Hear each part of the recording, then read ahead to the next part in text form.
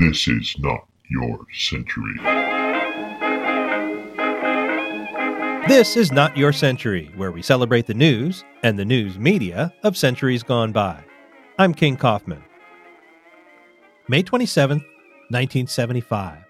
The most important man in the world says he's finished. I've got to tell you that you are the last people in the world who will ever see me jump, because I will never, ever, ever jump again. I am through.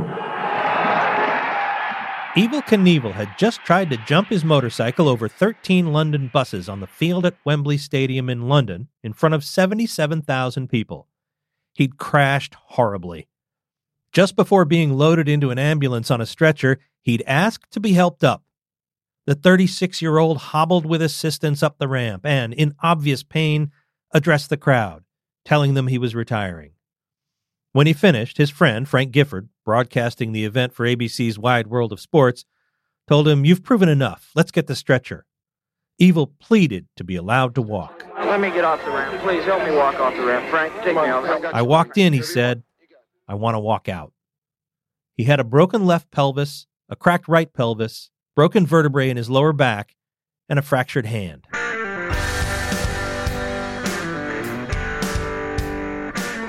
Evel Knievel may not really have been the most important man in the world, unless you were an 11-year-old boy with a bicycle, like I was, and like all of my friends were. I think this was probably true nationwide. Kurt Cobain once said that the only hero he ever had was Evel Knievel, but then again, the story of the Wembley crash only made page 2 of the San Francisco Chronicle. But in my corner of Los Angeles, it was definitely true. Some boys wanted to run like O.J. Simpson, dunk like Dr. J. Some wanted to be cool like the Fonz. But everybody wanted to be Evel Knievel. No piece of plywood was safe. It'd be snatched for use as a takeoff ramp, or if we got really lucky and found two, a landing ramp. Evel Knievel jumped over cars or school buses lined up side to side on his motorcycle. We jumped over bricks laid end to end. If you had bricks that weren't cemented in place in the 90066 area code in the early and mid-70s, they'd be missing by lunchtime Saturday. The record was 20, then 21, then 22.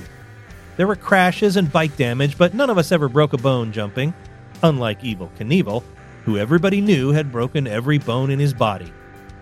He said it was really more like 35. He was born Robert Knievel in Butte, Montana in 1938.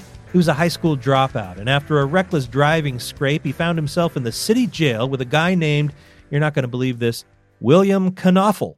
William was a troublemaker well known around town as Awful Knievel. So the guards started calling this other kid Evel Knievel.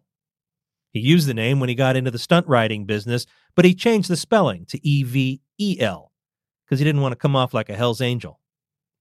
His early life reads like the secret life of Walter Mitty. He was a copper miner, a heavy machinery operator. He got fired for doing a wheelie in an earth mover. He was a rodeo rider, a ski jumper, a semi-pro hockey player, a petty thief, a hunting guide, a motocross rider, an insurance salesman, a motorcycle dealer, and finally, a motorcycle stunt rider and show promoter. We didn't know any of this. We just knew that his jumps were on ABC's Wide World of Sports every few months. He'd made his debut there in 1968 when he jumped the fountain in front of Caesar's Palace in Las Vegas. But it hadn't been easy.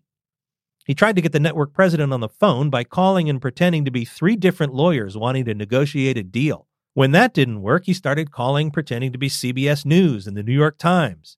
Hey, we hear this Knievel guy is going to jump the fountain at Caesar's Palace. What can you tell us? Knievel was as good a showman and promoter as he was a motorcycle rider. He used to say he was like P.T. Barnum and Colonel Tom Parker rolled into one. ABC told Knievel to film the jump himself, and if it was interesting enough, they'd buy it. The film was interesting because he crashed. ABC bought it, and the ratings were through the roof. Evel Knievel became the Super Bowl of Wide World of Sports.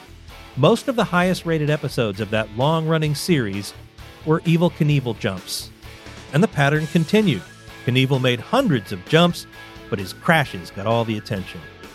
He talked for years about jumping the Grand Canyon.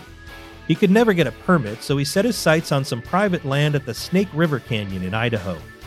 He jumped the river in a specially designed rocket motorcycle, and he actually made it across. But the rocket's parachute had deployed too early, and the wind carried him back over the canyon. He landed on the near side riverbank. That was his most recent jump when he went to Wembley Stadium. He and Gifford had gotten roaring drunk in London the night before, and now Knievel had come to the stadium, looked at the setup, and he knew he couldn't make it. He'd start by going down a ramp that was laid on top of the grandstand seats, and he could see the angle wasn't steep enough, and the distance wasn't long enough for him to get enough speed to make it over the buses. Gifford told him, cancel the jump, or take a bus or two away. Knievel said no, he couldn't do that. He'd said he was going to jump 13 buses, and throughout his life he always said the most important thing in the world was keeping your word. On ABC before the jump, Gifford asked Knievel about jumping after such a long layoff. It had been more than a year since he jumped on an actual motorcycle. Knievel was subdued. He'd just woken up from a nap. He said, yeah, well, I may not be as good as I once was, but you're going to find out today I'm as good once as I always was. If that sounds like a country song, it's because Toby Keith made it one 30 years later. Well, he wasn't as good this once as he always was, except in that moment where he struggled off the gurney. He always said you weren't a failure if you fell, just if you didn't try to get up. He spent a few weeks in the hospital and then flew home. By that time, he'd decided he wasn't retiring after all. At JFK Airport in New York, he lay on a stretcher as he told reporters he planned to go back to Wembley and try again. Try again, they said. But you just said you were retiring. I don't care what I said. The schedule calls for me to jump again in September. He never did jump at Wembley again, and of course it was ridiculous to say he'd jump again in September. His next jump was at Kings Island Amusement Park in Ohio. But it wasn't until October. And he's not hesitating. He'll go.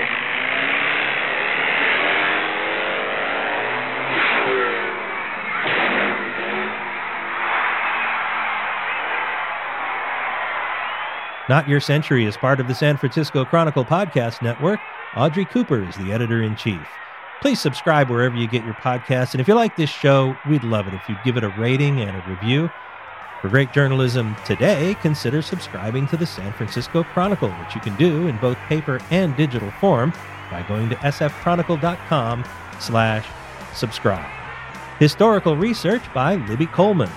I'm King Kaufman. Talk to me on Twitter at King_Kaufman. We now return you to your century.